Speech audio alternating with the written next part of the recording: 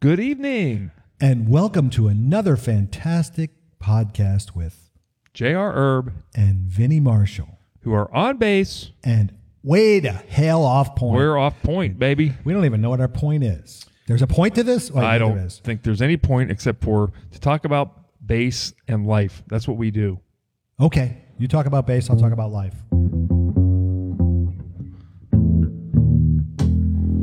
I'll take cadences for 100, Alex.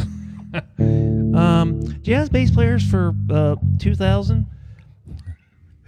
Who wrote the song Gravy Waltz? Oh, I've played Gravy Waltz. That's good. That's a Ray Brown song. It is a Ray Brown song. Oh, ding, ding, ding. Pay the man, Alice. Pay the man. We have a winner. Nobody else has got it in America. So we each decided we were going to pick a bass player, upright bass player, for this evening's festivities. Right. We didn't know until we showed up here tonight. I thought we would pick the same person. Yeah, we were close. We were very close, closely related. But you picked Ray Brown. And I picked Ron Carter. Yes, I did. So there you go. So would you like to go first? Yeah, I'll go first. Talk a little bit about Ron Carter. Is an upright bass player that is the most recorded bass player in the history of the world. That's pretty impressive. Even Mars. Yeah, he's recorded out-recorded all the Martians out there. And the bass line that you're playing was not recorded by Ron Carter. I'm not going to play anything else. That was Paul Chambers, I believe, on Miles Davis. Kind of Blue. But he did play with Miles' second edition of his quintet with Wayne Shorter. Who else was in that band? Tony Williams, I believe. Got it. And Herbie Hancock. And he played with Herbie on several albums. He has several of his own albums. Ron does. And I think he comes in with like 2,221 plus recordings to his name. Wow. Yeah, it's fairly impressive. That's pretty. Yeah. So some of my favorites, I would say, I think he was live with Joe Henderson, State of the Tenor. Okay. That was really nice. And the other one, I would say, Sketches of Spain. With Miles Davis. There's a song on there called Joshua, which I've recorded with I think Al Wittig. I don't know if you remember Al. Yeah, so I recorded that with Al, and I played it with big bands here and there. There's some nice arrangements out there, but it's got a real distinctive bass line. Let's hear it. It's like.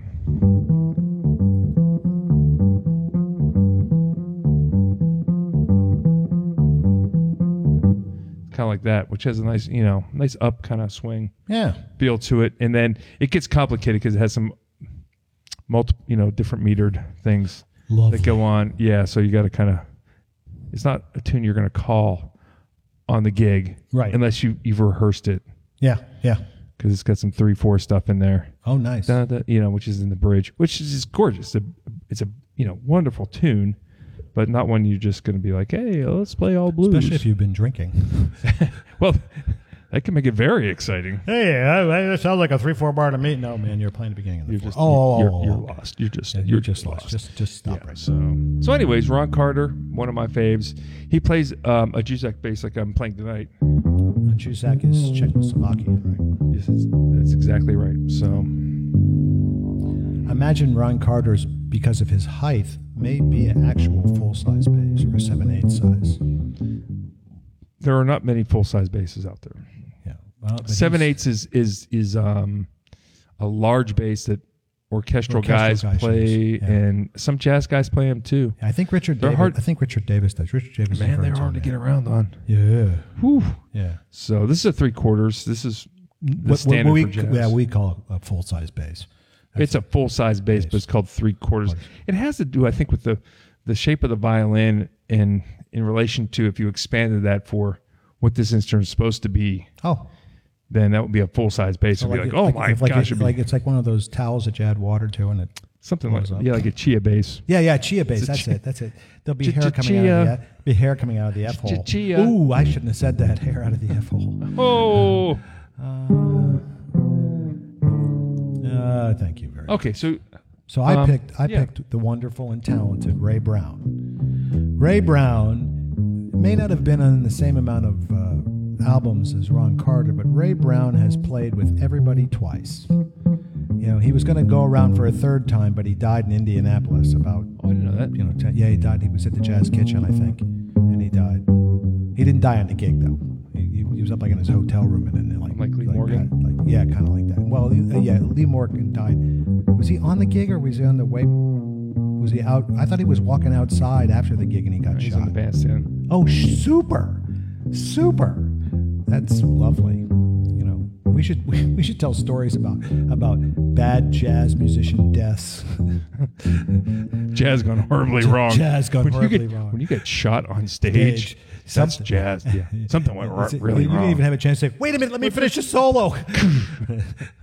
Wait, I got a really good idea. Not anymore, you don't. He did.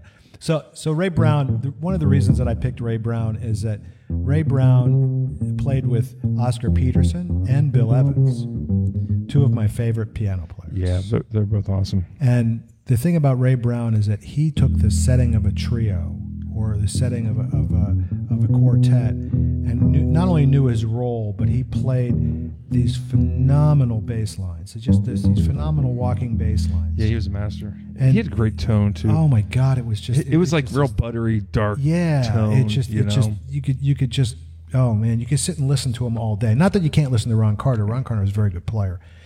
But Ray Brown to me was if you were intonation impeccable. If you were looking for the sound that you wanted to emulate, it would be his Ray Brown. And his time. Yeah, and his solos were stellar. He's probably one of the greatest soloists on upright bass. Yeah, you don't realize it because he's so noted for being a groove master. Right. Just playing on the gig. He's just like, man, he's just throwing it down, and then it's his turn to take a ride, and you go, oh my, where did that come from? On top of everything else. Oh my gosh, Ray Brown. He is one of those guys that if you're listening to this podcast and you are going, I don't know a lot about bass players.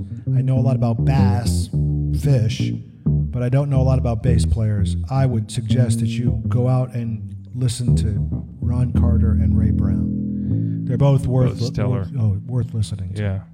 And worth talking about. I mean, we could talk about them all night, but this is, we don't want to get jammed too bassy. We're only too bassy in here. We don't want to get Count Basie on everybody. Because we could talk about G strings. Oh yeah, that's right. This is a G string right here. Thank God you're not wearing it. Yeah. Mingus had a very what would you call it? A distinctive or a well-known bass line for Haitian fight song. Yeah, it's played on the G string. Yeah. Let's see if I can play it.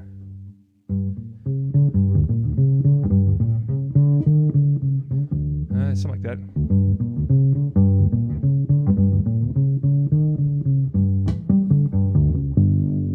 G string. Nice. Just like Joshua.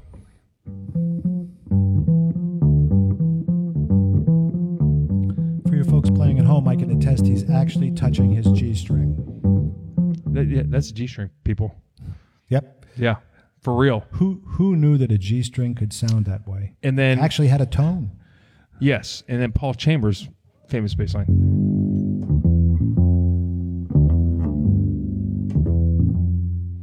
Yeah. He was fingering his G string when he did that.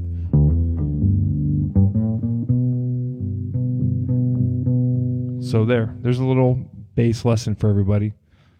Playing G. Always playing G. Always playing G. Because then you can rely on G. Your G string. Use your G string wisely. Be judicious. Be very careful with your G string. Be very judicious with your G string. For the love of God, make sure it's not dirty afterwards. Oh my good. Always clean. Always clean your G string. It's something that you it's like your mother telling you always wear clean underwear, because what happens if you get in an accident and you have to go to the emergency room, you want to be having clean underwear on. It's the same thing with your G string. You keep your G strings clean out there, people. This is a public health announcement. Hear that, Bert and Ernie? I use alcohol. and a cotton swab. Only internally. I dip the cotton swab into the alcohol. Usually it's Jim. Then you eat the cotton swab. Usually it's Maker's Mark, and then I don't eat. I do not eat the cotton swab, Vinny. Not until you're done. It'll be very high in fiber. That might help me. I just wring it out in my mouth. Just smell it. Maker's Mark, very good. Yes. Last week. So, okay, that was our public service announcement for the G string. Nice. That's nice. So, okay, next topic. We have a topic? Sure, a New Hampshire. Oh, of course. What are we talking about, New Hampshire? What? Or better yet, Iowa. No, let's talk about Iowa. I think the results are going to be in tomorrow or the next day. I think that they're still counting. You know, I think they talk about holy hanging chads, Batman. I think they're all sitting in a room going, who did you vote for? I don't know. Who did you vote for? Maybe we should all raise Check our your app. Maybe we should all raise our hands the same way. Did you what is that guy's name? Buttigieg?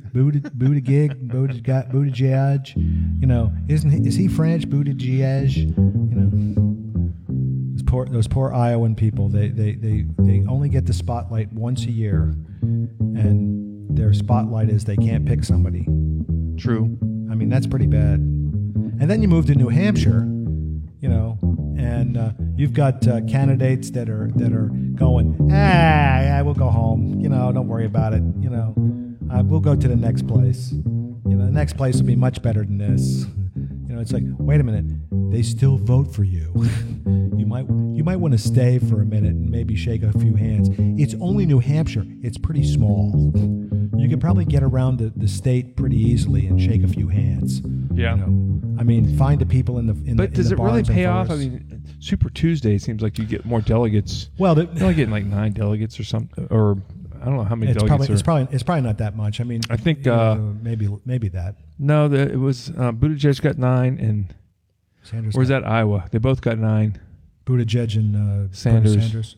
That was Iowa, I think. They both got 9. Prior's only like 6 delegates. Klobuchar came back. Who? Amy Klobuchar. She came in 3rd. Don't call me that. What's your? This is a family show. This is a family show. Don't call me a Klobuchar. What's your fucking language? Yeah, Jesus Christ. You know, my mother-in-law's going to listen and go, you shouldn't be saying that word. Mom, that's okay. You shouldn't be here, according to her. My mom. Don't my leave. mother-in-law. I'm your mother. You're not going anywhere. No, you're my mother-in-law, and I'm going someplace. I've got a podcast to do. Probably hell if I don't change my ways, but I'm going someplace. Well, we all have our crosses to bear. Yeah, that's right. So to speak. Yeah. So, well, let's play a tune. Oh. I got the upright out, and, you know, it's like, why don't we go ahead and get after something here? You wrote a couple tunes. Yeah, I wrote a swing tune. It's kind of neat, you know. Do you have a name for it yet? Let's call it Buttigieg. Let's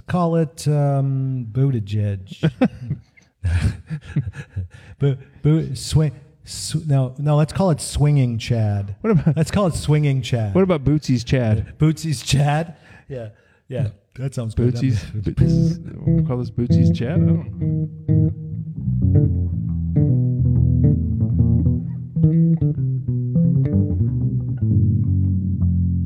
Yeah, how'd you come up with this thing? Well, once again, I was at work. You have time to write music at work. Well, I want your job. I'm sitting. I need there. your job. Here's my day. I start. You have to do stuff at work. I'm doing a few things, and then there's a lot of time. So I was listening to. Do you sweep? No. Do you take out trash? Yeah, once in a while. Okay. Yeah, once in a while. I clean the bathrooms if they need them. You know, I mean, do you balance the books? No, that's somebody else's job. Although I do bill teachers on occasion, so I do some stuff. You know, but like when you say I do stuff, I'm like, well, what exactly is it that you do, Vinny? Write tunes. I sit there and watch for customers. I wait for customers, and then I write tunes. The watching, writing, and waiting, or whatever that was. Waiting, watching, and writing. Yeah, that's not necessarily in that order. But the other thing I was doing is I was setting up some bases. I bring a bass in and I set it up. Play like for your a own while. bass. Yeah, well, yeah, of course. It's like people are rolling in with bass. Vinny, please set up my bass. Well, I do have a student that wanted me to do that for him, so I did his, and then I did my What kind of bass was it? For his, it was a Fender Squier Dimension bass. Oh, okay. So it was an okay bass. Oh, a little He let me beginner bass? He let me mess around with his Mexican Fender jazz bass. It was like a. What did you need to do to it? Action was both super low. Yeah, I had Too low. Too low. Was it buzzy? It was getting buzzes. Yeah, and he had no relief in the neck. Oh yeah. So it's like between the buzzing on the neck and the action, it's like, dude, what are you doing? No wonder you can't play. Yeah. Well, it's not. Usually his it's the hands opposite. Is like the strings like are the too actions are way high, It's like no wonder you can't play. You got to pull. You got the strength of Hulk. Right to get any. Assemble kind of the Avengers. Hulk's not here, man.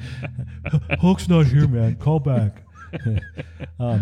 But anyway, I after I said Dave's not here, man. Dave's not here, man. No, it's Dave. I got the stuff. Anyway, I also listen to Tower of Power Radio on Pandora, which is fantastic, and I do my best. This does not sound like Tower of Power. No, So- but I was no. This tune doesn't. Not even close. No. But I listen to that and clear my palate like a kind of a sorbet. Oh, and then yes. after listening to all fine that, and I do sorbet. my James Brown imitation. Hit me, fatback, jump down, touch myself. and everybody walks by me in the staff and goes, "Are you okay?" "Yeah, I'm fine." Hit me, fatback, huh. And surprisingly, they leave me alone.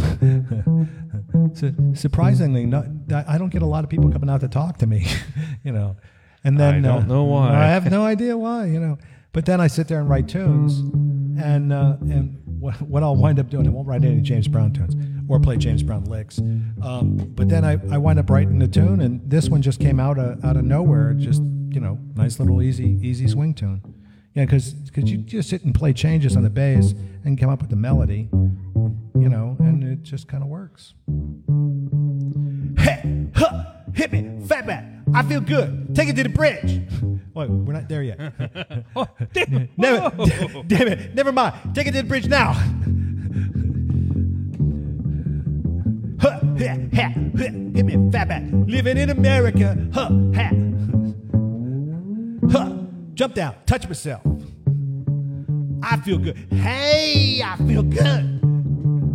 Somebody's going to be listening to this podcast going, what the hell happened? It sounds like a bad version of James Brown on upright bass and voice. That's our next album, The Hits of James Brown.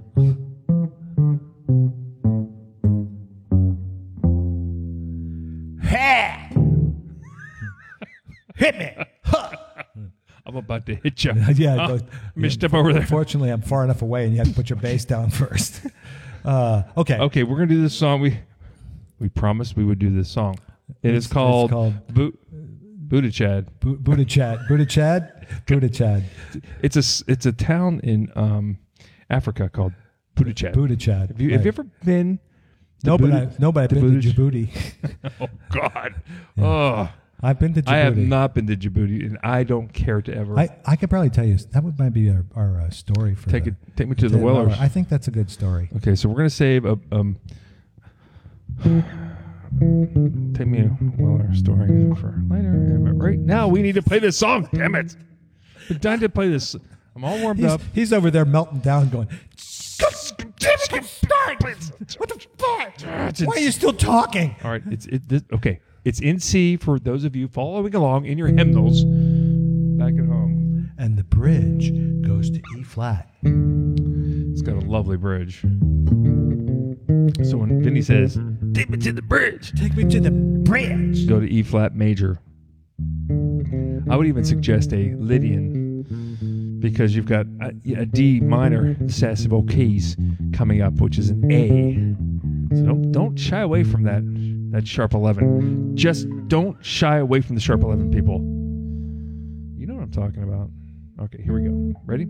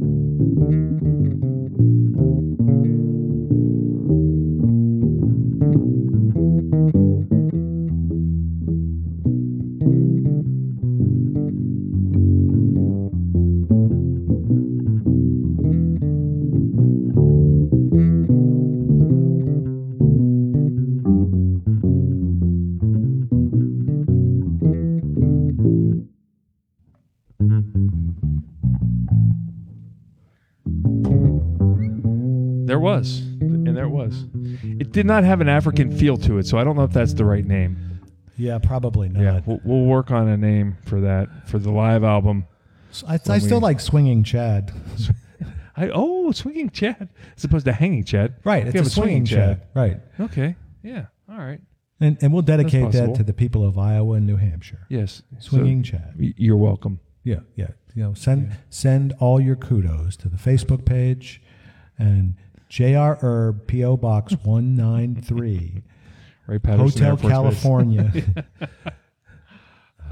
So, like, how good are you at, like, how far will you go when it comes to bass repair?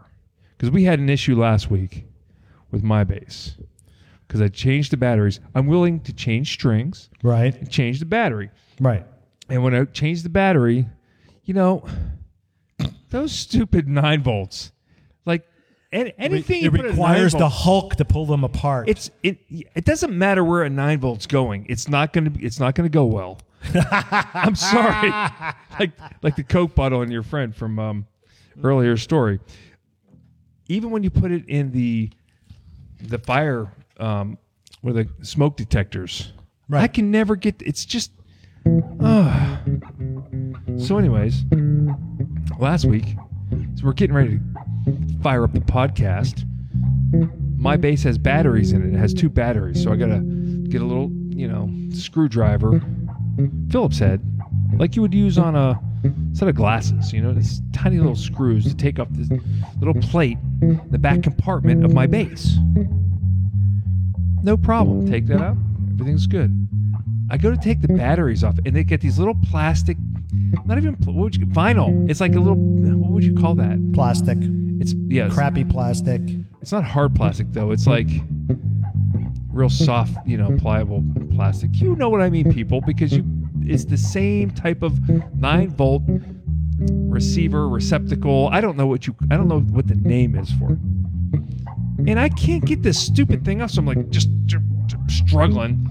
And sure enough, the wire comes out of the damn thing. So I got like a $4,000 bass guitar with the guts all pulled apart. And the single point of failure is a black wire that goes into this little plastic piece.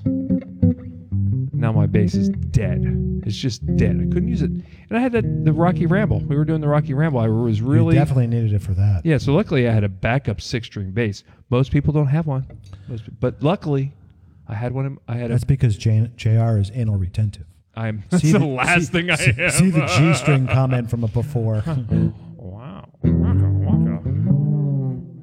So anyways, I took the bass in, and the guy did it right there in the shop. That's why, But he had a, what do you call that thing that gets really hot, and you have to have like solder and... popcorn maker? No, it's not a popcorn maker, but I think it's really hot. A Keurig? No, that's not it either. A toaster? But it's used in like connecting wires to things. Soldering iron. Oh, yeah. Yeah, he broke that out. That's nice. I mean, how far will you go? How far will I go? Well, I don't have a soldering iron currently, so I guess I would stop at that. But I'll set up a bass.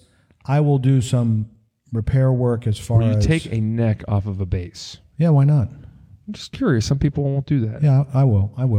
I think for some of those Fender basses, like you want to take... Sometimes you need to take the neck off to adjust it. Yeah. Yeah, because of the way the little the truss rod is. There's an adjuster in the neck. Yeah, a truss. They call it a truss rod. Yeah. I know, but I'm trying to keep it simple for our non-bass playing listeners. I just like saying rod. You are a rod. Thank you. As a matter of fact, I'm not a rod. I'm Vinny. I have to commend you on your attire tonight because you look like you came straight from like Eastern Europe somewhere. He's got this sweatsuit on that's just call me Sven. It's like Jumpen Yemeni Sven. Pretty good, like kneecap me at some point or something. Like, well, we have to talk about where's the payments. vodka? It's like you should be drinking straight up Stolies or something, man. You got a real Stolich Naib has been very, very good to me. You got the beard going. He's got this, Vinny. Yeah, you look. Mm-hmm. It's not Vinny. It's Sven. It's Sven. Or Ivan. Not sure. Even Nichevich. Even Nichevich. Yeah. Yes. Well, everybody's got to make a second living. I've got to have. Are you related to Milosevic? Yeah. No, Gorbachev. Yeltsin. I'm Brezhnev. I'm Putin's right-hand man. Oh my God. Lordy. So fixing stuff, to finish the fixing stuff thing, if I have to do some electronic work, I can do some, but not normally. Yeah. I had a bass that I replaced the pickups with, and I bought this DiMarzio set that it had a control plate, and it had the pickups. Everything was wired. You just had to attach the pickups. I did that. That was pretty easy. It was kind of cool. It was like $199, and it was like. What about a speaker? Would you attach a speaker, like with the wires, with the soldering iron? I could probably do that. Probably get away with that. I could probably do that. The problem is, I'm just worried if I do it, and I go to the gig, and it fails. Right. You want somebody that when they lay hands on it, it's not their third time doing it. That's the thing. If I attach a speaker to some wires, with a soldering iron, can I call it a gun or a rod? You like rod better. A soldering rod. Yeah. If I had a rod and I attached. You said rod. I don't know that I do it once every 5 7 or 6 years, a decade, like a cicada. Yeah. Cricket. The cicadas come out again. JR, time to get out your soldering rod. Give me some wires. Not those wires. Got my rod out and I need some wires. So the ironic thing about this whole story is that not only did JR not do this, but he took it to somebody to get it fixed, and the gentleman fixed it in 5 minutes or less. He did. Yeah. He fixed it right away. So JR and I did not. I think here's what happened. So I did not bring the cover to put the cover back on the back of the bass. I put it back in a soft case, and it probably snagged. And then I got it home, and one of the wires was not connected. So JR, I show up. He's got his garage door open. I'm walking up to the thing, and he's got this thing in his hands. I'm like, and he held it out like I thought he was handing it to me. Like, okay, I must have forgot something downstairs. I wasn't sure what the hell was going on. And he goes, "You and I have some work to do." I go, "We do? Yeah, I need help. I need help." Well, okay, what's going on? One of my wires came off. I said, jeez. Okay, so now here we are in JR's basement. We've moved the little spotlights that were pointed at the dartboard. Yeah. So here, surgery. let me set the stage. So JR, I come in there. JR's base is apart. He's got the soldering iron, a rod, and he pulls this thing out, and it looks like a 357 Magnum. I'm like, Jesus Christ, JR, what are you going to solder? It looks like you're ready to do some spot welding. He goes, "We got to move the light over, man. We got to assemble the Avengers. We're going to have some surgery going on." Okay, calm down. What's going on? Well, I need some help over here. Here, and he pulls out a chair, a chair, and he puts. It was more of a stool. No, that's a chair. It's a bar. No, it's a chair. Okay. So it has a back. It's not a stool. True, but it's bar stool height.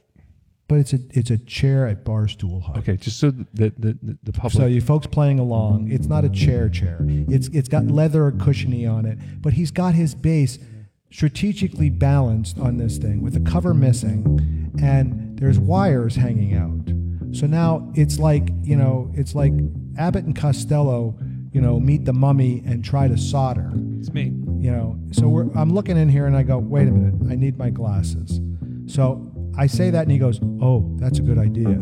I said, "Wait a minute, you're over 50. You probably need them too." And he goes, "Well, I don't need them right now." So he's up there adjusting the lights. So now it looks like there's surgery. But then he plugs in the soldering rod that looks like a 357 Magnum that I'm afraid he's going to shoot me with. It was very gun-like. Oh my God.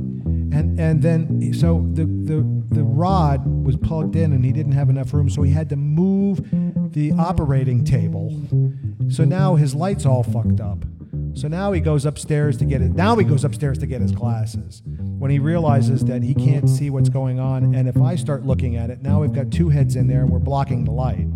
So now I'm trying to move the light with a book because I'm short, and I've got Tyrannosaurus Rex arms. You do. Yes. So I can't do this, right? So now we finally get everything together. We move the thing, and everything's good. So now we're trying to solder. A blind, deaf, and dumb man could have soldered better than we started. First, it was bad. It was terrible. All we had to do was heat up the solder. He's got a soldering rod with the iron that's so big, he could have welded like Junior on Orange County Chopper. Mask. I need like a welding mask. Yeah. I almost got blinded when he turned on the light. A little bit of heat. We probably could have done it with a Bic lighter, but no. Or some matches, It's like we have $4,000 base. Like, some like Clint Eastwood did in Birdman of Alcatraz or Escape from Alcatraz, where he lit all those matches and used them as a. But we did get it fixed, barely. And I'm gonna pull it out later because it has a G string as well, and I'm gonna demonstrate. You're gonna pull out your G string. Another G string. Yes. We don't have enough time to clean all this stuff.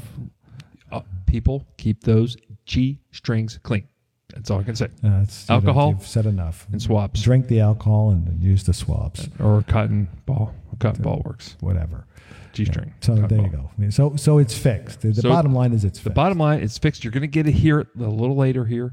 I think the way it got fixed was I wound up taking over and you did. Finished. Yeah, you said, "Give me that. Give me that. Damn it. Give me that. Give me that, Jim. I'm a doctor. Wait, no. I'm a baseball. No, I'm a solderer. Yes, a solderer. Give me my rod. I'm a solderer." You have a little bit better soldering chops than I. It's slight. Yeah. So, okay. But we fixed it. We did. So we're resilient. Quite resilient. I think that we put the capital R in resilience. I think we do. We do. Yeah. Or we used some awareness. I was certainly aware. Perseverance is a huge part of resiliency. Yeah. We persevered. We got that fucker fixed is what we did. Get her done. Get her done. Get her done, Bill. Oh, my God. So. Oh, boy. All right. So this could be a good time for the Weller story. Oh, the Weller story. You were in Djibouti. Oh, that's right. Okay. It's a Djibouti story. That's all right. That's the Djibouti story. Yeah. I probably kind of shared this story. So this happened in 2004, so I don't think we're giving away information now. So we were stationed in Qatar, whichever you prefer. And the trip to Djibouti was a C-130, which is a is it four props? It's two. It's two. It's four. It's four. Yeah, it's four-prop plane. It's quite. It's been around forever, and it's a quite good plane, but it takes a little while to get there. Vietnam Air. Yeah, but it's a good plane. I like the plane. Still use it. Yeah. With J model now. Yeah. So anyway, we have to leave Qatar to get over to Djibouti, and if you look at a map, I'll wait till you get your image up on Google. Okay. The image is Qatar, Saudi Arabia, and Djibouti, Africa, which is across, I believe, the Red Sea. I think that's correct. Don't quote me because I'm not a history teacher or a mapologist or mapologist. Yeah. Mapologist. Anyway, to fly from Qatar to Saudi Arabia, if you fly directly over the country of Saudi Arabia, it will take you approximately 4 hours to get there. Maybe a little longer, but about 4 hours. If you have to fly around the country because Saudi Arabia will not let you use their airspace, it takes somewhere between 6 to 8 hours. Guess which one we did? The long one. So we were on that plane for a long time. Love those allies. Oh, those wonderful people that have helped us. That's not the help I'm looking for. These are not the droids you're looking for. So anyway, as we're getting ready to leave Qatar, we are stuck on the flight line, and it's hot. So hot that it gets to be 165 degrees inside the plane. Yeah. And I stopped sweating, along with others. And I got a little worried, but they got the plane up in the air and everything went good. And it took us all this time to get there. So we get to Djibouti. Now, for those people that don't know anything about Djibouti, and it was occupied by the French, so they're French speaking or some kind of French. Yeah, at one point in time. And it's in between Somalia and Ethiopia, so you can imagine that the area is probably not a good place. In fact, they talk about the fact that Al-Qaeda may be in the area. So, and the base we're going to is a Marine Navy base. All right. So we show up and we get off the plane. We're all pretty tired and hungry and had enough. And we start driving over to the base because I guess the airfield was outside the gate. Really? I didn't know that, but yeah, it was outside the gate. So much so that when we pulled up in the van, we see a 50 caliber submachine gun pointed at us. And 4 airmen or Navy Marines or corporals or whatever they are all pointed guns at us in the van as if we were the enemy. Wasn't it a government van? It was a government van, but apparently they have a lot of issues with people kind of sneaking on the base. And since the plane was off the base, they were really worried. JR, I have never seen that much firepower pointed at me. It's never good to be on the business end of any of that shit. And these guys were extremely serious. It wasn't like one of these things where you show up and go, "Hey guys, you remember us? The Americans? They were like, shut the fuck up." It's like exactly what they tell say. You to do. So we'll be fine. Once we got past that, amazing stuff, we got to the gig, and it was 135 degrees in Africa. Oh, Jesus. Now, it is a dry heat, but it's still hot. That's ridiculous hot. 135. That's where you don't want to be touching anything metal that's out in the sun. Nothing. You burn yourself really bad. I mean, it was fine. We played and had a good time, and this was one of the few places that they let us have beer because it was technically outside of the AOR. Oh, nice. So we could have as many beers as we'd like. Usually it's 1 or 2. Right. Maybe 3 tops, right? Yeah. But we had this stuff called Drunk Monk. It was a friar on there with a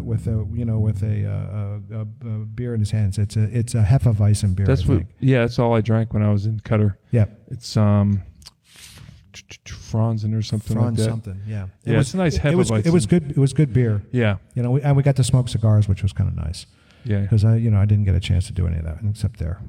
So in Qatar you can smoke cigars and have a couple of beers. You go to Saudi Arabia, you ain't having shit. No, you got to no alcohol, nothing, nothing, tobacco, nothing. I think maybe hookahs. Yeah, I think hookah is okay in Saudi. Yeah, that's just like that bubbly water shit, which you put spices and cumin in it or whatever. Well, you smoke it. It's tobacco. Is it tobacco? I thought they put spices in it, like chai tea and shit. No, a hookah is a smoke. It's a pipe. It's like a bong. Yeah, it's like a water bong. It's got a hose to it. And usually they'll have like a flavored tobacco, like apple flavored tobacco. Oh. I like the hookah. Hookah's like nice. The hookah? Yeah, the hookah's good. Okay. I enjoyed the hookah. All right. While I was over there. Well, that's good. I'm glad you enjoyed the hookah. Well, someone's got to enjoy the hookah. Damn it. It's not like they're vaping. I can't anymore, apparently. Vaping over there. They probably are vaping over there. By now they are. Who knows what's going on? They're vaping for sure. I just know I'm not going back. I'm not going back over there. Oh, that's right. You're past your window of opportunity for any more of that I'm stuff? at E9 unless they tag me for something outside of what I do, which is play bass. Wouldn't they tag you to do? Isn't there an officer and an E9 over there for those things? No, they send E7 or 8. Yeah. Okay. 7 or an 8. Bucking to make chief. Yeah. Need some breadth of experience. Yeah. Usually, I think 7s. 7s. Yeah.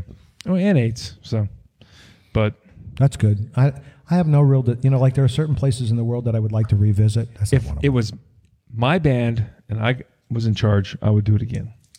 Because that's how I did it the first time, and it was a blast. 8 countries, 3 months.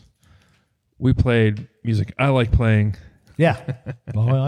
Yeah. We had like a Bob Marley medley. We had a Stevie Wonder medley. Nice. Michael Jackson medley. We did a Police medley. Wow. We did some country. This is from 2013. Going from Langley. Yeah. Nice. Yeah, I'm like, you know what? I'm in charge. One time, playing my tunes. There you go. Who played guitar in that? Aaron Wybe. Okay. He's good. Good kid. Good player. Eldon can go on that. No. Eldon, God. I love Eldon. Great player. I would not want to deploy with him. Why? Well, occasionally he gets a little upset. Oh. Yeah. He did that years. Yeah. He's yelled at me more than once. Well, at least once. At least once? Nice. I don't like being yelled at. Not by Eldon. Yeah, he's serious. Well, he's got some Indian in him, I think. Native American Indian, like Cherokee or something. Yeah. Yeah. Great player. Oh, fantastic. Monster player. Yeah. Great guitar player. Great guy. Yeah, for sure. Let's play one more tune, and then I'm going to switch over. Okay, so the other tune is a Latin tune. And we don't have a name for this one. This isn't 3 tunes in a can. No, that was the other different. one. Yeah, this is this song reminds me of there's a Triste. Oh, it reminds me of Triste a little. It's D major, mm-hmm. and then you have that little B flat to A thing. Okay. It's not Triste because Triste is a much different form than this. Right. Although it's AABA, but this is a much shorter A section. It kind of sounded like Lucky Southern to me a little bit. This one? Yeah.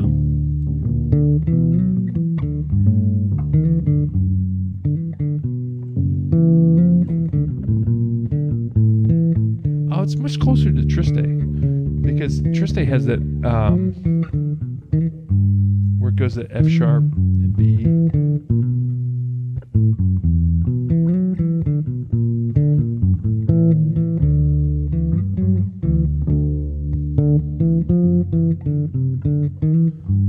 Yeah, your bridge is definitely different. I'm trying to think how the bridge goes to Triste. Not really a bridge. Yeah, Triste. There's a 2-5 and F.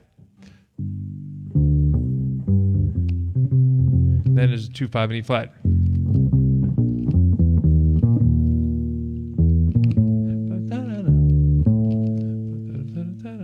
I'm trying to think of that.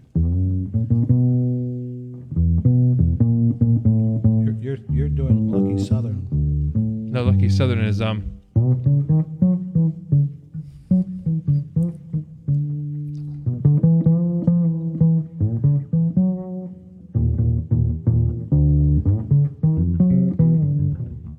that goes to E.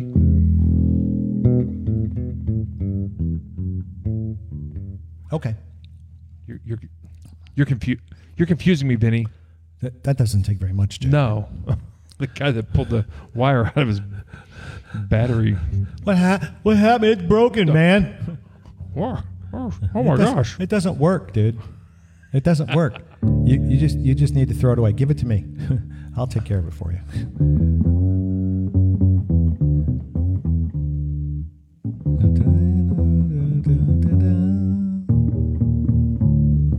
That's Lucky Southern. Yeah. Yeah, that's not what I'm thinking of. Okay. I'm thinking of That's one. No. That's Triste. Oh, then that's not the song I'm thinking of. That's what I'm trying to tell you. That's Wave. That's Wave. Wave. That's Wave. That's what I'm thinking of. Is That's Wave. Wave, yeah. Yeah. I'm thinking of Wave. Yeah. That great Italian song. That's yes. Yeah. That's not Wave. All right, let's that's I'm what I was thinking all of. this out. You better. That's dumb. JR, you are dumb. That ain't jazz. That's not Triste. No, that's not Triste. That's just no. Well, sure as hell ain't Lucky Southern. Well, yeah, okay, fine. Although, yeah, it does have that Lucky Southern. Yeah. But so does Wave. So does Wave. Okay. It's just okay. Wave. Okay, already. Jesus Christ. For you folks, people, you listening to the outtakes, this is why. Lordy. Why? Just why? Well, everybody needs a foil. A foible? I don't know. I thought that was a sword. A foil? Yeah. Yeah. All right. 1, 2, 3. 1, 2, 3, go. Here's the no-named Latin tune. Maybe it should be like Lucky Wave. That's it. It's Lucky Wave. We're going to call it Lucky Wave. Or Wave Southern. Southern Wave. Southern Wave. Oh, I like that better. Southern Wave. Southern Wave. Southern Wave. So if it becomes famous and somebody says, were you like on the ocean and you just saw a Southern Wave? No, man. We were in Jared's basement. We thought we were playing Lucky Southern and Wave together, and we called it Southern Wave. What are you talking about? Yeah, dude, just go with us on this. Go back to Southern Wave. Go back to the Ron Carter and Ray Brown episode. It's all very clear. It's all very clear, It's all right very in front of you. It's black and white. Come on, go to the. This is the outtakes that they dreadfully edited out. You see the video? There's video. Oh God, Jesus! All right, here we go.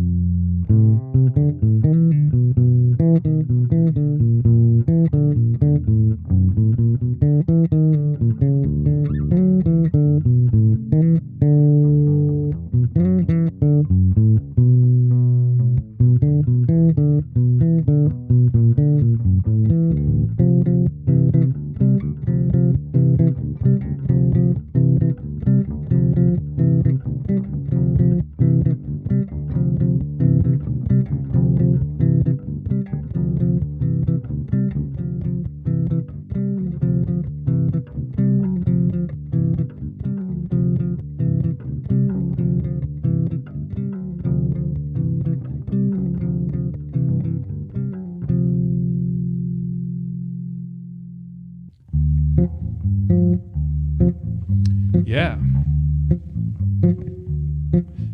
Lucky Wave. Southern Wave. Lucky Southern Wave. No, it'd be Lucky Wave Southern. No, I like Southern Wave. Southern Wave sounds good. Yeah, that's good. That's a good title. It's got a nice feel to it. So I started binge watching a show that I'd seen before, but you know when you tape something on your DVR? Wait, you said tape. There's no tape. When you record. I'm sorry. There's no tape. There's no tape, JR. What year are you living in? It's the new millennium. Tape is no longer there. You'll have to send me that on my text machine. Oh, God. I don't understand what on you're talking. Your dictaphonium or whatever they call that thing, dictaphone. So I recorded this show called The Terror. That's better. On AMC. Wait, that's cable. I believe it is. Oh my God. And who's in it? Nobody important. No one that you would recognize. Well, why am I watching it then? It's like a period piece. It's from like the 1830s, 1840s, that kind of era. And it was a British expedition to try and find a path through the Arctic to China. So they didn't want to just dig a hole straight through. Well, no. It would probably been easier. Well, for these guys. So this is based on a true story. Oh, okay. The Terror. Stories. The Terror is an actual ship that was built for. It was some kind of like naval mortar ship where they had cannons and mortars on it, and it was built for with a very strong hull. And eventually they had modified it so that it would be like an ice-breaking ship, or at least it would go into the Arctic because it had a very strong hull. And it was teamed up with a ship called the Erebus, and they were going to go around Canada. And was that Greenland? I think it's Greenland. Well, winter hit and they got frozen in. And true story, nobody survived.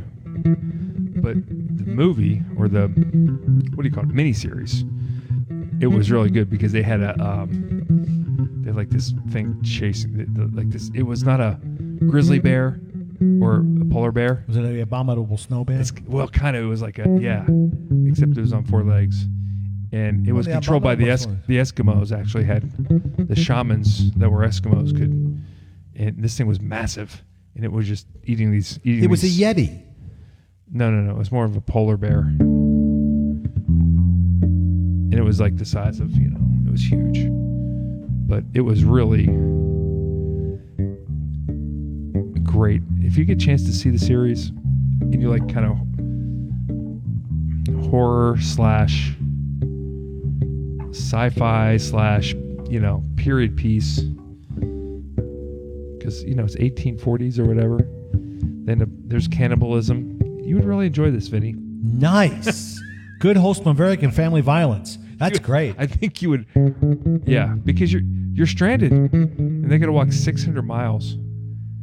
It's a Bataan Death March. Pretty much. Wow. Yeah. In a cold, no less. At least it was hot when for the Bataan Death March. Yeah. So, and all their tin provisions were tainted, and they were coming down with botulism. Botula? Yeah. What is that? Botulism. What is that? Is that bocce ball and botulism together? Yeah. What do you got? I got botula. It's like shuffle. Shuffle. I got it playing bocce ball. I got botulism played bocce. It's botula. That's like Dracula and botulism. I get shuffle scales on my back too. Scales. It's like shuffleboard, but shuffle scales. It's terrible. Scurvy. Shuffle scurvy. Yeah. Anyways, The Terror was good. And I watched a couple Black Mirror episodes. Man, I can't even watch the whole things now. They're just getting too weird. Getting really that's gross. It's just disgusting. Gross stuff. So. And you want me to watch this? Yeah, it's like the raccoons in the commercial where the raccoons are eating garbage. Like, oh, this is terrible. Taste this. Oh, this is it's like burnt hair and chutney. You got to try this. Why would you do that? Why do people do that? Because they're raccoons and they don't know any better? I guess. So, anyways. Have you watched anything decent lately? I watched Ozark. I think I told you that's that. yeah. I love that show. And another season's coming out on the 27th. What do you think about March. this thing? Parasite winning the. I'm gonna have to watch damn it! I'm gonna have to put on my stupid glasses and read the subtitles. Yeah. Is it that good? I don't know. Are these Hollywood whack jobs? And we all know they're whack jobs. Okay, let's just be honest. I don't care if you're liberal or if you're progressive, if you're conservative. Those people in Hollywood are whack jobs. Okay, you try and get your kid into college by saying, oh yeah, they're athletic, they're on the sports team. Yeah. So is this movie good, or is this just Hollywood trying to be inclusive? Well, how the hell do I know? We're gonna have to watch this show, this Parasite show. It's not a show; it's a movie. What is with you and the misnaming of things? Big deal. Movie show. No, I'm going to the movie show. You're going to the picture. You're going to go to the pictures. The picture show. Oh my God! It's a fucking picture show. We're not in 1840. You only watched a show about 1840. Oh my God! It's a picture show. We wouldn't have one of these bases if it was 1840. We'd have the other base I just put down. Yeah, you'd be playing and I'd be watching. Yeah, picture show. So. I'm gonna have to watch this picture show. Did you see? I would like to see 1917. I have not, but I understand it's very good. Yeah. So how did this Parasite thing that's not in English? I don't know. They like the dude. They like the guy with the hair that looked like he was wearing a Chia Pet. That was the worst. It was terrible, and he's smiling, holding up stuff. It's like, dude, put your arms down. Don't want to confuse your hair with your armpits. Don't, man. It's I mean, if his hair looks like that, could you imagine what his armpits look like? Oh Lord. I mean, it's probably he probably has like a small loofah under there. South Korean? Was it? Yeah, it's Korean. It's a Korean movie. Yeah. Well, they've got really good boy bands over there, so maybe their movies are really good. I don't know. But damn it, now Kim Jong-il sings like I'm gonna have to now watch and read this, and I don't mind. Here's the thing, I don't mind reading some subtitles. Not a problem. But Narcos. But there's got to be some fucking English in there, so I can go pee or I can go make some popcorn. There it is, classic American line. It's got to be English in there, otherwise it's not worth watching. That's right. It's not about worth watching. It's like I have to read the damn screen the whole time. That's because the Americans have the lowest IQ in the English language. Is not one of their first words they can say. We're dumb. I just want to get up and get a Coke. And if I do, I have to pause the damn thing. What did he say? Rewind that. I need to read it. I don't know what they're saying. Hong Chao Poo. Deng Xiaoping. You eat some poo. You said it. I didn't. But even Narcos, it's like if I have to, when they're talking, right, when they're talking in Spanish and I don't speak Spanish. I don't mind. I'll watch, read. I like that. It kind of gives you more of a flavor of. But here's the thing, But at some point, I have to. It's like I just can't go get a drink because then I'm like, what the fuck are they saying? I have to be attached and listening. Well, the other thing is that if you're looking at the words, you're not really paying attention to what's going on. So if this guy's killing somebody, a good point. And he's going, he's in his subtitles are saying, "You need to listen to me when I'm talking to you." You're going, you need to listen to me. Wait, is that blood? Holy shit, what happened? He's no longer there. There was a scene in Narcos, if you saw the same Narcos, because I guess there's two versions of Narcos, where the thin man, kills the cop by putting his head between the damn elevator and smashes the shit out of it. Oh, I didn't see. That must have been the Mexican one. There's like the one you saw in Narcos, the Colombian one. There's I saw the Mexican one. I haven't seen that one yet. Yeah. Okay. Well, I just gave you a word. There's two. Yeah. There's two Narcoses. Okay. Right. Narcosis. Yeah. There's no. It's opposed to psychos. It's a psychosis. It's a narcosis. Yeah, there's two when you narcoses. Can't sleep.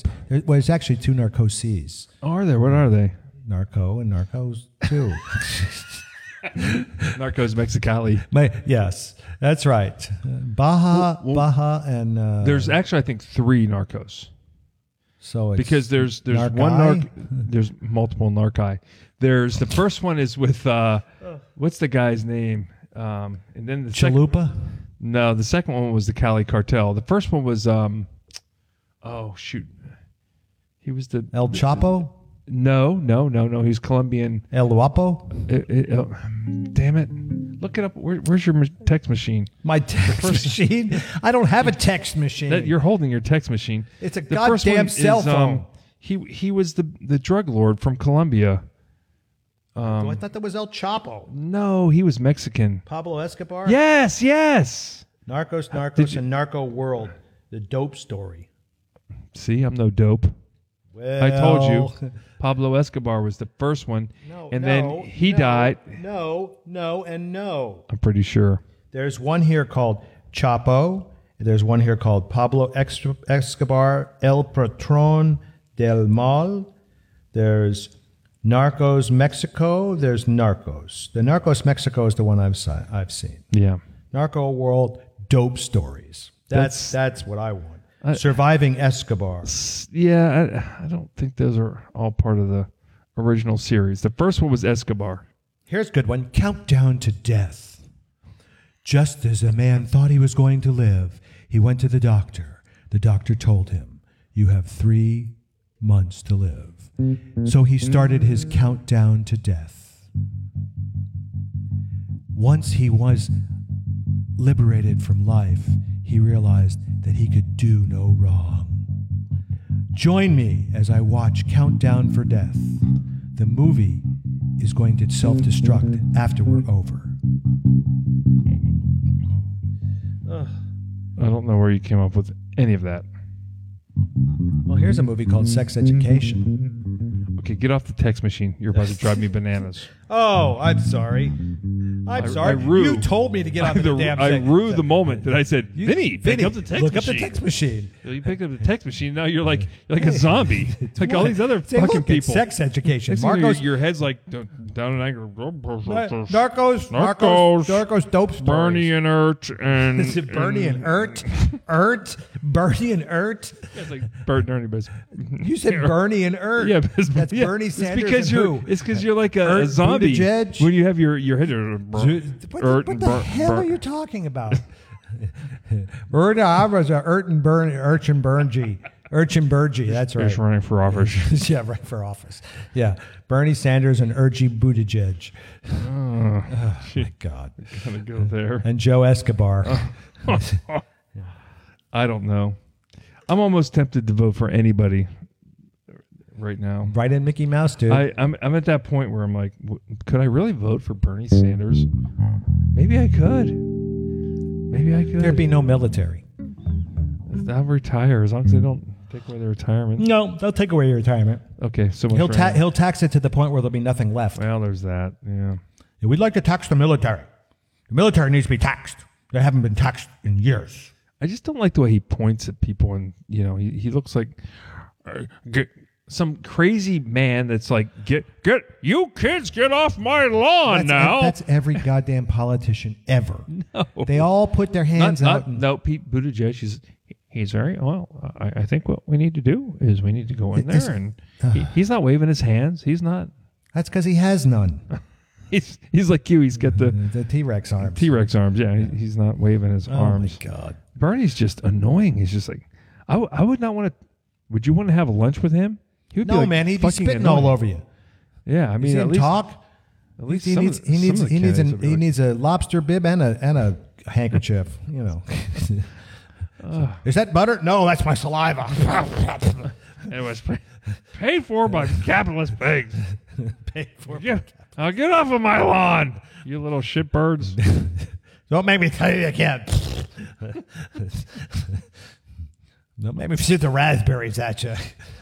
How sick Ert and Bernie after you. Bert and Turdy. Oh my God. Where has this podcast gone?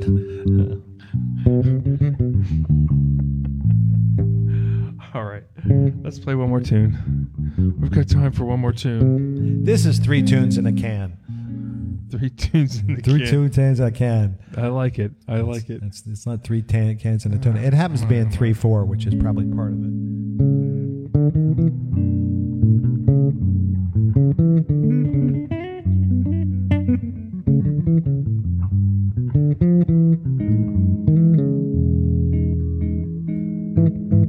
This has potential.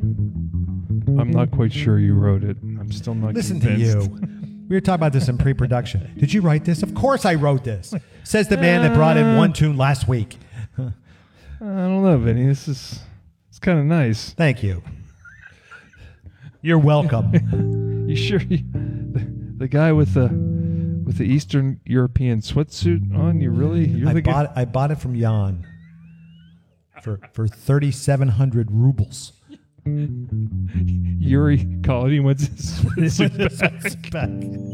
I only got it for 3 rubles. What the hell? It was beautiful. Yuri called. Yuri called. I need be subtitled. I need to get back to Gdansk. Gdansk with my my Adidas wear. Gorky Park Waltz. No. GPW, Gorky Park Waltz. I have tears running down my face.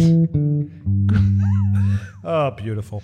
Oh, that's beautiful. Gorky Park Waltz, or 3 tunes in a can. 3 rubles. 3 rubles for the jacket. Oh my God. Now we're going to have to put a picture of this up on Facebook so people don't go, what the fuck is he talking about? What the hell is Vinny wearing?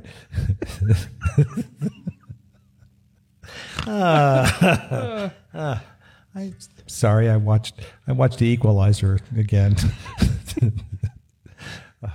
3 rubles. 3 rubles in a can.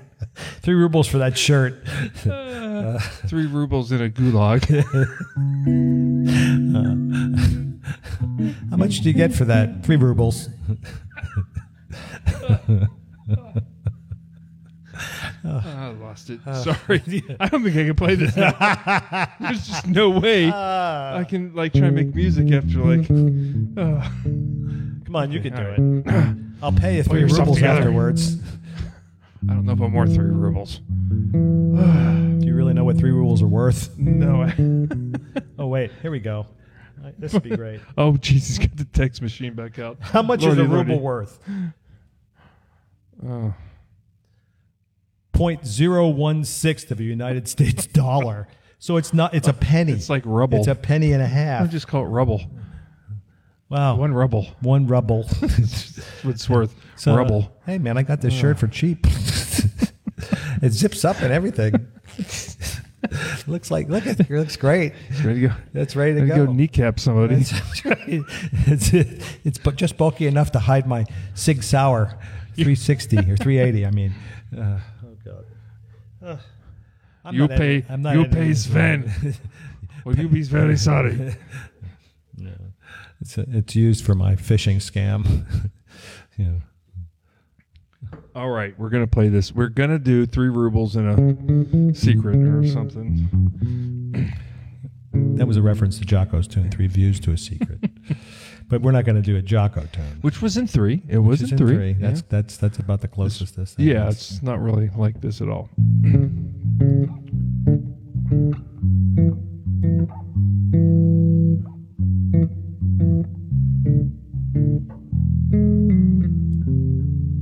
Yeah, it's got 3 chords. K, G, and B. Oh, wow. Nothing gets by you. And there's a hidden meaning in every other note. G7 and you sunk my battleship. B minor. K7. Oh, my God. Easy does it there, JR. Pace yourself. Pace yourself. Too late. Too late. You're already on your, you haven't opened up your next flat tire beer or fat tire. All right, let's play. Come on.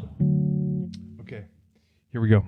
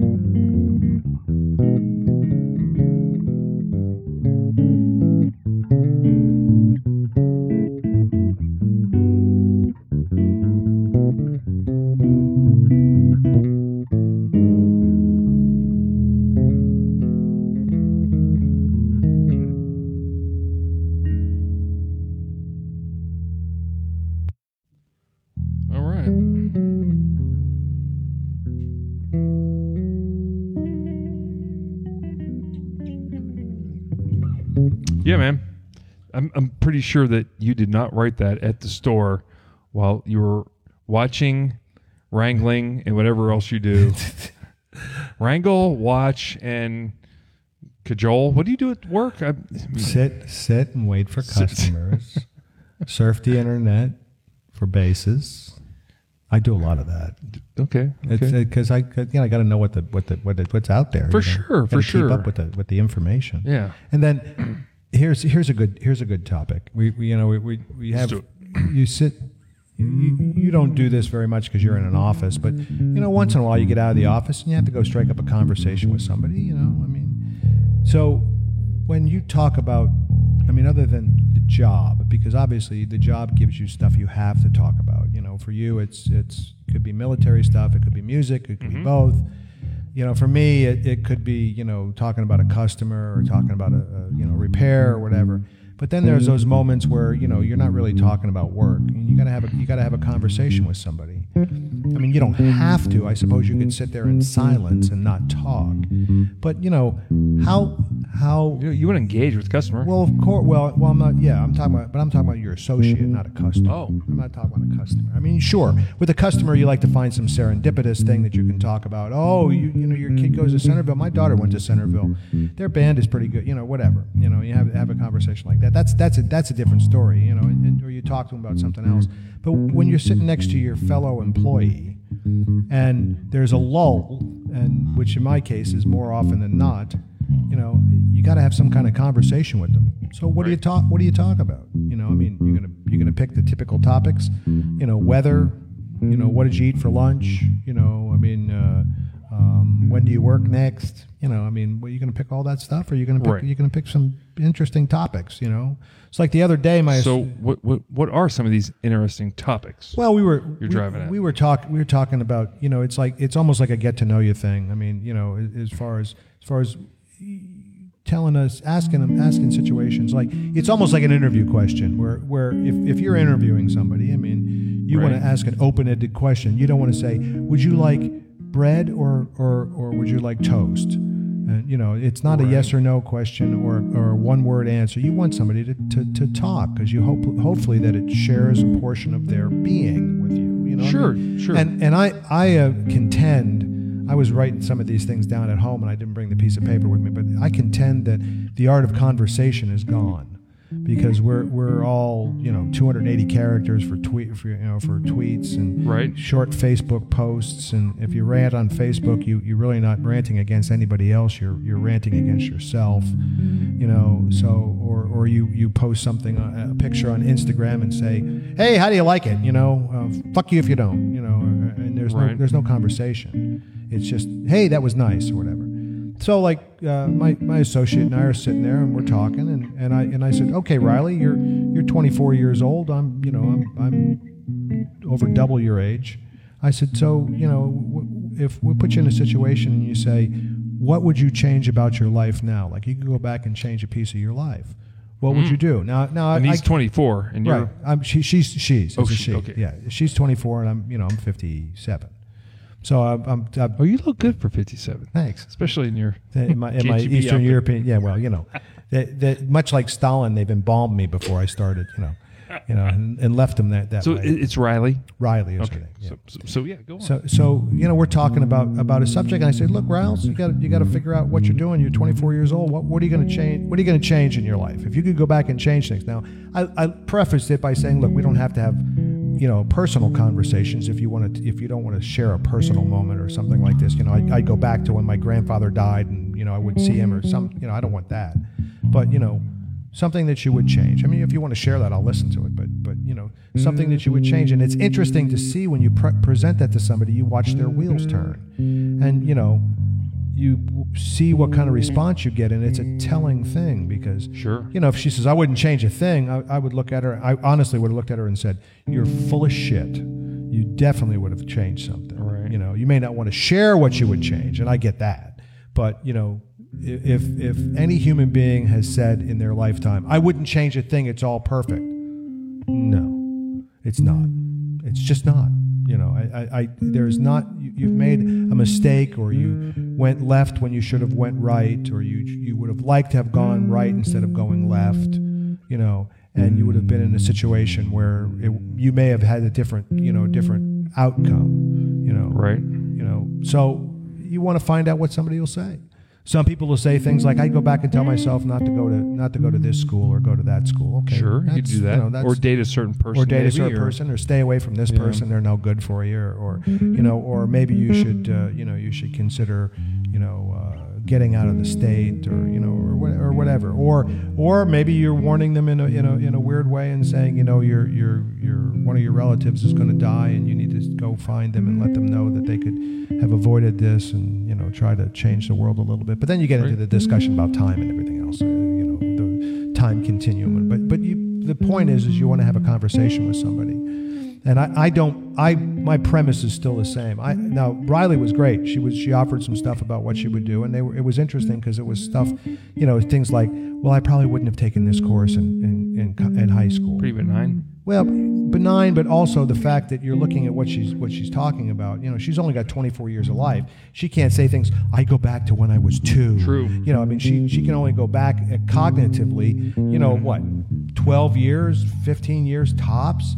And how much do you really remember? And then you start having that conversation about, well, what are you doing? What are you doing? You're messing with your childhood. So it's different. I mean, I imagine if you asked that question to a 20-year-old or a 25-year-old, a 35-year-old, a 45-year-old, a 55-year-old, you'd get a big different response. And you'd probably get more. I would change this, and I would change that, and I would change this by the older people. Because you've been around for a little while. Right. But it's just interesting to me because the other guy that I work with, he's older than me, and we have conversations, but the conversations center. He's definitely much more liberal than I am, so his conversations are. So do you consider yourself liberal or more moderate, or? I would say that if I had to put myself in a category, it would probably be moderate. I could vacillate one way or the other depending on the circumstances. I have a tendency to be pro-military because of the years that I spent in the military and realized that my bread was buttered by certain people. So I live my life like that. I want to make sure that social programs are paid for.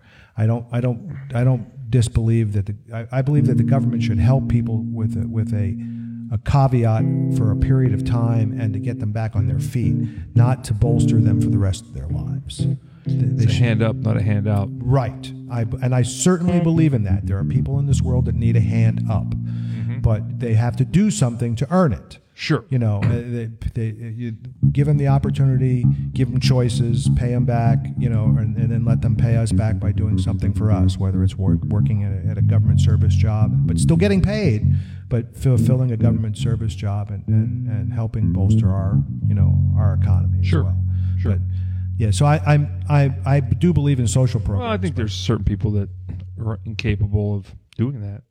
Well, unfortunately, I think you're right. But here's the second part of this: the percentage. If you take that percentage and you were to give it a number now, and you say the welfare system is broken, or the welfare system is being misused, or the welfare system, there are a lot of people that can't get out of the welfare system for one reason or another.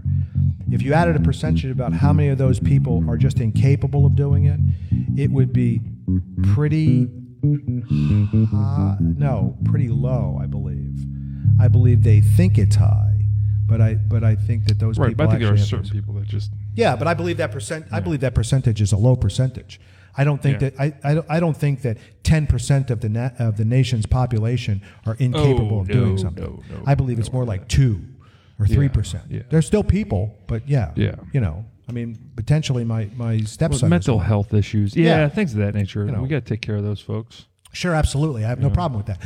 But I don't want somebody, declaring that they're mentally, whack job and not and just collect the pension or collect a disability. Free, yeah. There's no free lunch. Right. I mean, even for those people with disabilities, mental or otherwise, have the ability. My daughter does a social work for some of those people and takes care of them. She does, and gives some stuff to them to do to get better. They're not just sitting at home collecting a check. They are involved in some things. Yeah. Anyway, I don't know why I got into that topic. Because I asked you. You asked me about that. Yeah, but where was I before this? Well, you were going on a rant about there's no conversation. So the old guy talks to me. He's very liberal.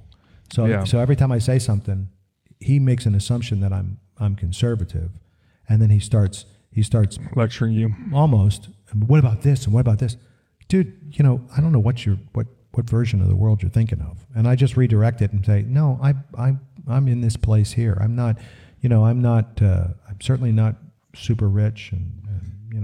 Yeah. So I have two thoughts on the matter. First of all, I think conversation and this kind of relates to resiliency and it's what I call sharing good news with people. Like people will come to you and they want to talk to you. It could be somebody at work, like you're talking about, or it could be a significant other or a family member. And a lot of times we get so wrapped up in what we're doing, whatever it is, and our minds are going a million miles an hour because we get these stupid text machines that we're always looking at. But we need to take the time and effort to if somebody comes to you and says, "Hey, man, I just bought a new car." Take the time and effort. Go, hey, share that good news with them. And be genuinely involved in a conversation with them, because as they share something with you, and then you share something with them, then they're going to be more comfortable sharing maybe something a little more intimate and personal, and that's where you start to develop more intimate relationships. And without that, I would say kind of walking it down type of thing, where you're going to, okay, so now he's shared a little bit with me, so I don't mind sharing this with you about something. And then you get to a point where you've invested in one another enough to that, maybe something really shitty happens and you need somebody to go to. It's like a piggy bank. You've invested in someone, and you can maybe call in that person to say, "Hey, I'm going through a really tough problem here or an issue," but you know them well enough and you've invested, or vice versa, you've invested in them, and then they feel like they can come talk to you because they're going through something very difficult. And if we don't take the time and effort to talk about minutia and stupid shit like the weather, maybe you start with the weather, and then you talk about this or that or the other, or what are your plans and your family, and then next thing you know, you maybe have a little deeper conversation, and you become, and some people you hit it off with and you can really talk to them. Right. It's very easy with, and you just pick up other people you're like, no matter what I do, I just can't connect with this person. Right. And there's that too. It'd be nice in the world. I mean, it can be nice this way, where if you don't connect with somebody and you try, you make your effort and you do your thing, and you don't connect with somebody, if you can just like magically move them and just go, okay, you're over here. Okay, so now you're starting to write an episode of Black Mirror. That's what it's like. Yeah, it's just like that. It's like, oh, no connection here. They disappear. Disappear. Just their house disappears. What the fuck just happened? Just gone. Yeah. Yeah. Well, and the other thing about this too is that when you set up the conversations like this, and this is the other interesting thing about the human condition. Mm-hmm. You and I started a conversation. We met years ago. We started a conversation, and I'm not completely vested in the conversation to start. For whatever reason, I'm going through a rough time in my life. I never know it. I could be. I have a physical problem I'm dealing with, or whatever. It doesn't really matter. Sure.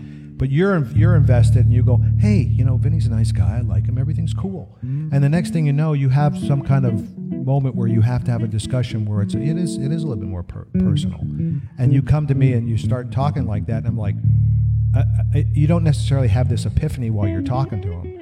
You're talking to me, but in a way, I'm going, he's jumping. He's 2, 3, 4 conversations ahead of me. I gotta decide, because there are some people that you'll talk to that like that, and you go, I don't want to hear about your. No, I've been there. Do know. Yeah, see, they're going to places where like no parish priests need to be involved, because lawyers need to be involved with. Get your claws out of me. Yeah. I don't want to have a conversation about no. Please stop. Yeah. But then this famous conversation that kind of enlightened it. And it's a pretty easy one. I was playing in the college band, and they didn't have a lot of bass parts to play. So they needed help in the percussion section. Now, I don't play percussion instruments, but there was a girl in the percussion section that I thought was cute. Her name was Karen Sass. Sassy. We changed it to Karen's ass because she was very, very beautiful. So I guess I just offended half of our listeners. I didn't mean to. But anyway, Karen and I were friends, and we talked, and everything was cool, and she was nice, but there was no real deep conversations with what was going on. We didn't have that kind of connection. It wasn't that kind of a connection, and it was probably more her than it was me, because I was thinking about, hey, she's kind of nice. I'd like to kind of get to know her a little bit, and then maybe ask her out. But she was having nothing of it, and I didn't really push. You just kind of make the exploratory thing, and you realize, this isn't really working out. Well, come to find out, she liked me more than I thought she did. Now, I don't mean like she wanted to go out with me, but she trusted me more, and I was a potential confidant, and I didn't realize that she felt this way. So we're before the gig. It's college, and I'm drinking. So is she. Everything's good, and we're just talking about the weather and typical shit, right? So apparently, she was drinking. She was knocking him back pretty hard. It's like, what the hell's wrong with her? This is something's wrong. Something's going on. Or she's getting drunk because we're gonna start talking more about other things and going out after. I don't know. I can't tell. So we're walking onto the stage. Now this from years of playing. You have to get into a certain place before you get on the stage. You might go to a quiet place and reflect about your day or clear your mind because you're thinking about what you're doing, and you gotta get into the mode, into gig mode, right? So for me, it's even worse because I'm playing percussion, so now I don't know. It's not even your act. Oh my God, I'm hanging it out there, so I'm trying to go in there with a professional attitude and trying to figure out how to make this work and everything else. So she turns to me right before she goes on, and she grabs me, gives me this big hug, and starts crying on my shoulder, and starts going, my boyfriend and I are having a terrible time. I wonder if I could talk to him before I go on. It's like, you don't want to go there. Oh my God, no. It's like, and I'm like, sure. You got to turn around and get back on stage. I can't do this now, and I'm afraid that if I do this, that there'll be clothes coming off, and it's something else, and that's not where we are in our conversation. So, but it was weird. It was the weirdest thing. It's like because it was like out of the clear blue sky. But when you have conversations like that, where all of a sudden it's you talk about what was your funniest moment in life, and all of a sudden they're telling you about something. My Uncle Joe was touching me inappropriately when I was a child. No! Please stop! No! Let's talk to a Monsignor. They're used to that stuff. Well, you're put in that situation sometimes when you're at work as a supervisor, and people struggle. People have problems. Sure. And the higher you go up and the more people you're in charge of, the more chance there is of... Have you been to Walmart? I mean, people are wacky. People are crazy. The more people you're in charge of, the more people you have to supervise, the more chance is you're going to run into somebody who's gone through really bad stuff, or somebody who's contemplating taking their own lives, things of that nature. Right, and you have to deal with it. Yeah, so just part of being part of our society. And if we don't have these little conversations, you won't be able to have the big ones. No. Or you have to have more of the small ones before you can have the big ones. Yeah, you got to have a lot more of the small ones, and for people to trust you. It doesn't take much for someone to go, oh, well, fuck you. He doesn't care about me.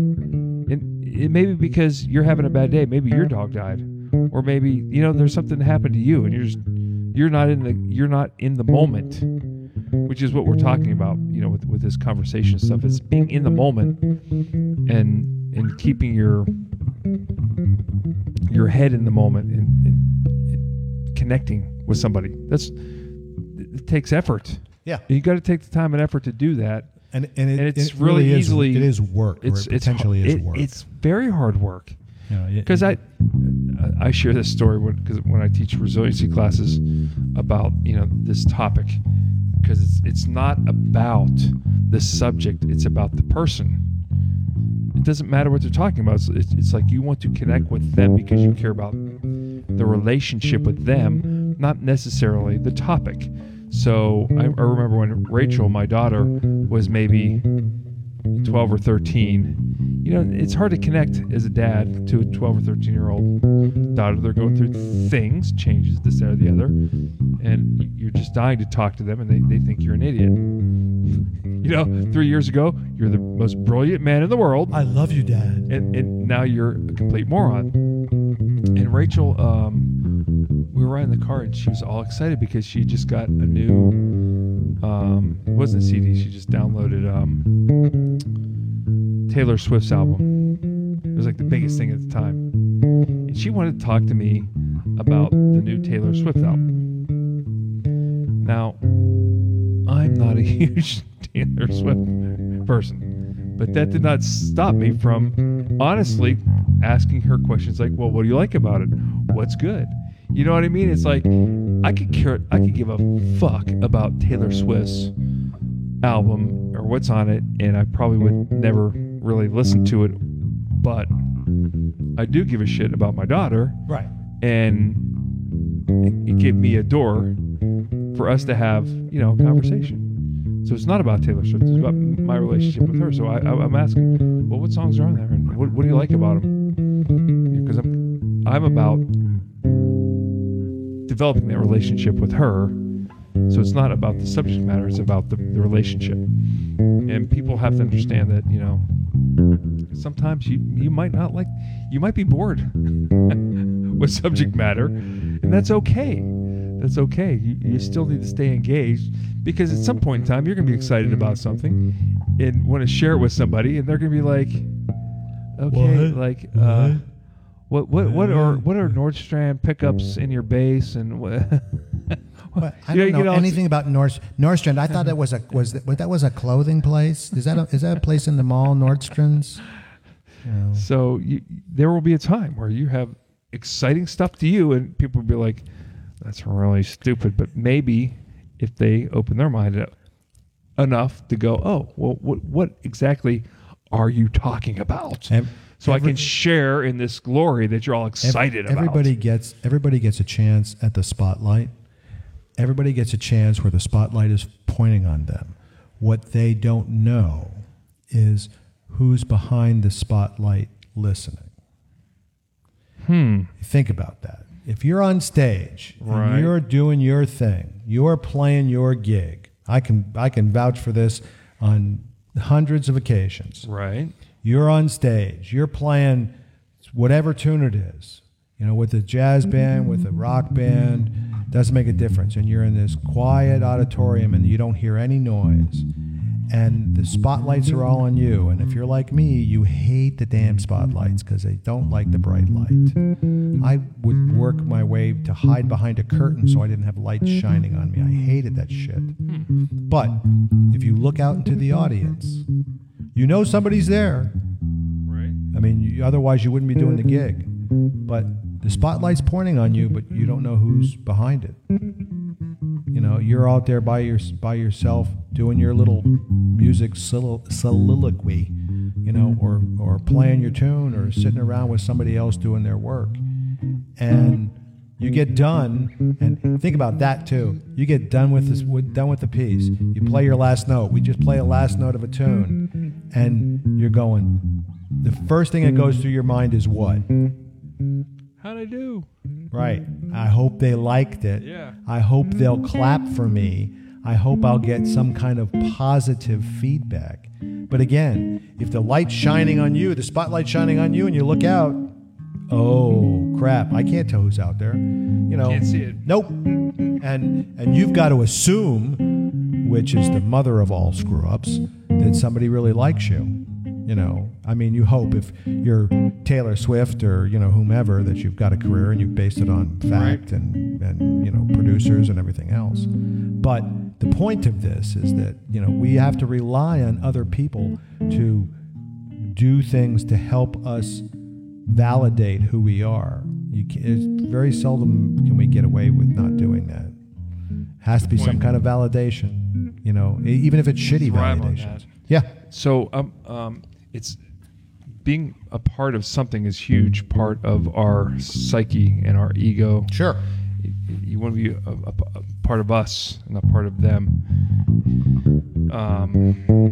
Yeah, it's huge for acceptance, being part of a group or part of a family or a tribe, which makes me curious about where we are with our politics right now with the Democrats and Republicans. It's us and them, and the divide keeps getting further and further apart. Yet people, I would think that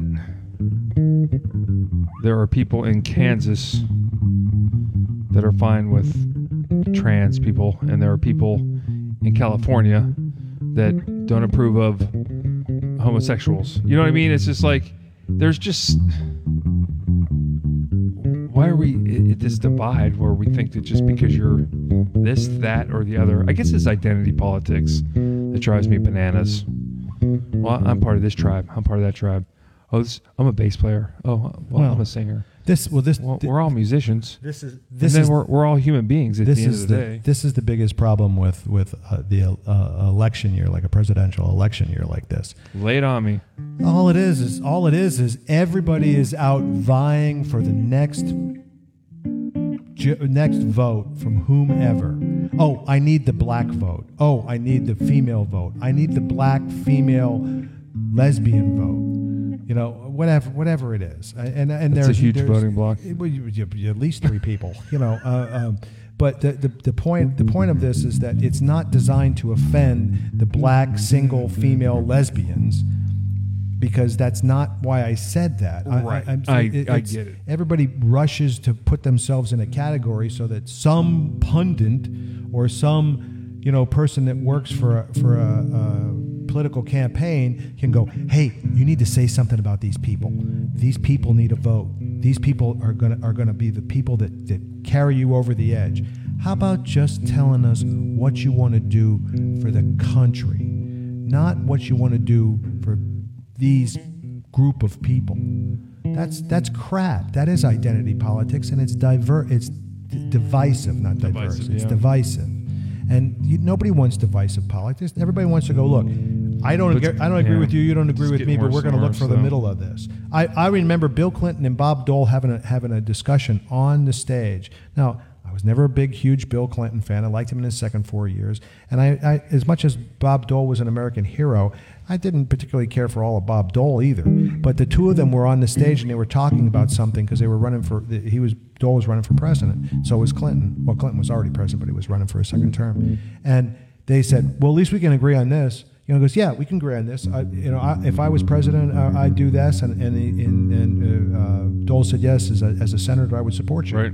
And they shook hands. And I'm going, no shit. That's exactly what the politics needs today. That's why when I say I'm a moderate, you're just in the middle of everything. You don't want to do shit. You don't want to pick a side. No, I know that everything gets done in the middle. That's how it works. You can't be on one side and expect that you're going to get most of your agenda. You got more people on the other side that don't want it to happen. What's crazy right now is that there's so many people that are so anti-Trump.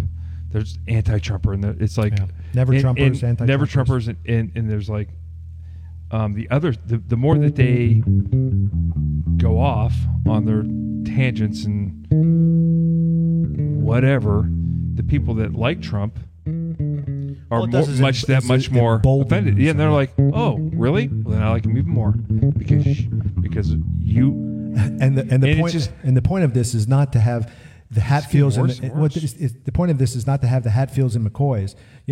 One person says Trump, the other person says Sanders. Trump, Sanders, Trump, Sanders. It doesn't matter. It's state your case. Pick the topics. Pick the things that you want to have accomplished, and say, I believe in free health care. And if you say that, and I'm listening to you, I go, all right, what does free health care mean? Free health care means health care for all. Okay, cool. How are you going to pay for that? This is what I'm going to do. Cool. Then I can at least listen to what you're saying. Or I listen to what you're saying, I go, I don't agree with it. Or I agree with it. And I put that down on my list of reasons that I don't agree with you. Okay, what's the problem? There is none. That's the whole point. But if you sit around and say, I want free education for black people, And then you turn to the people over on the side. I want free education for Hispanics. Why don't you just say I want free education? Why do you have to say it that way? It just doesn't.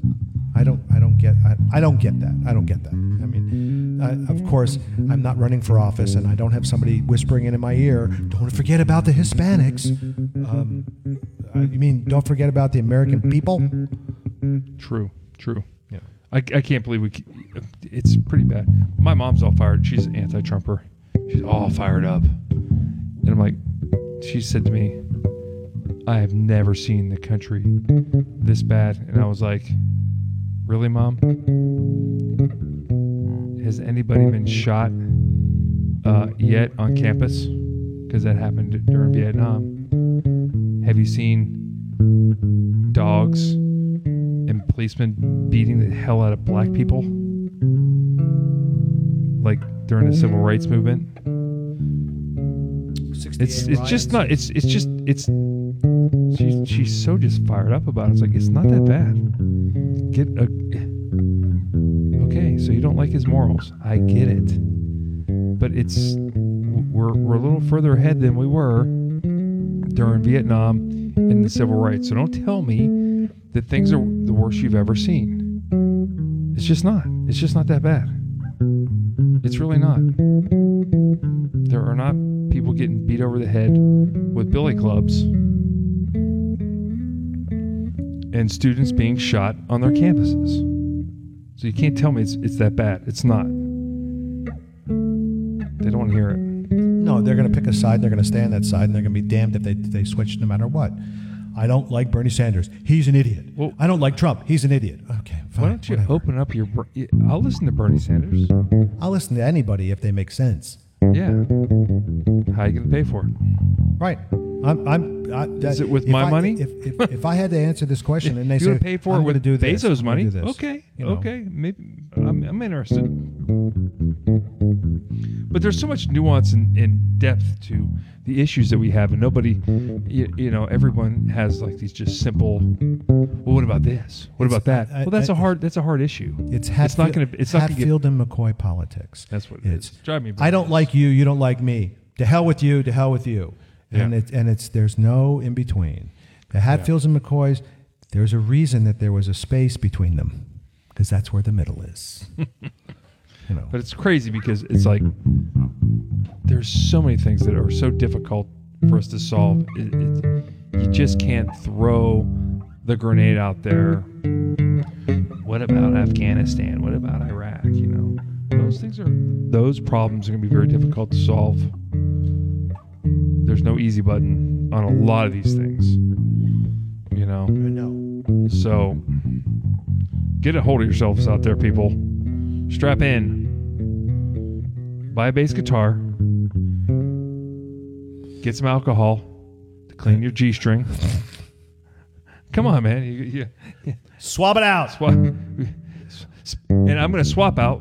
Speaking of swapping out, I'm going to swap out. So you can talk a little bit while I'm going to get the upright bass, and we're going to play this. We're going to play this thing out. Stand by. While JR grabs another bass, we have time for a short discussion. I have no idea what this discussion is going to be about, but let's pick a topic to discuss. Okay, how about we can talk about when you talk. No cheating in baseball. There's no crying in baseball, and there's no cheating in baseball. Pete Rose should be reinstated to the goddamn Hall of Fame. The man had over 3,000 hits. For the love of God, I'm sorry. I know he did something wrong, but so did Shoeless Joe Jackson or whatever his name was. And I don't mean the guy who sang, Stepping Out. It's Joe Jackson. Joe Jackson. Shoeless Joe Jackson. Yeah, the guy that's Stepping Out. Yeah. Anyway, this conversation is brought to you by Palmolive and Vinny's bass, the Carvin and Bunny Brunel 5. Chicago Electrical. They make great welding tools and soldering irons for the people that know how to use them. Oh my God! All right. So we're gonna end this. We're gonna end this playing a tune, right? I think so. We need to adjust some volumes here. real quick. Yeah, you're gonna play some volumes. Mash your volume up here. We're gonna do the old the outro live tonight, just for live and in person. Don't forget about our friends. Ron Carter and Ray Brown. We're gonna dedicate this to our upright bass playing friends. All right, I guess we're Ron and Ray. We're gonna turn down our microphones, yeah, right? So, all right, y'all. Well, say goodnight, Vinny. Good night, Vinny.